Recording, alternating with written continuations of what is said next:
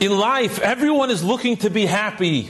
We all want to be happy, yet it's not easy. We hear bad news sometimes. We all go through nisyonis, different challenges. So how does a person maintain that happiness? And I tell you a short story. I met a Yid, his name is Yuval. Yuval is from Morocco.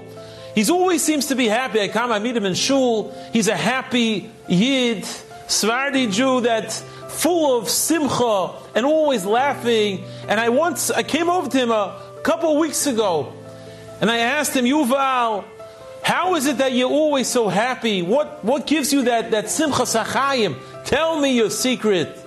And he tells me, Rabbi, I'll tell you, every day I wake up at 4:30 a.m.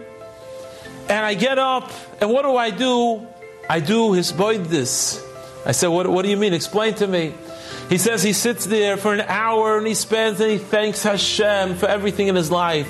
He thanks Hashem for his body, for his guf, for everything in his life. That he could walk, that he could talk. Then he thanks Hashem for his family. And he goes through everything in his life and he thanks Hashem. And he davens that Hashem should help him, serve him correctly, as best as he could.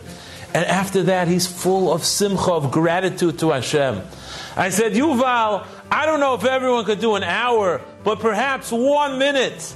Can we spend 1 minute of thanking Hashem all the good in our life?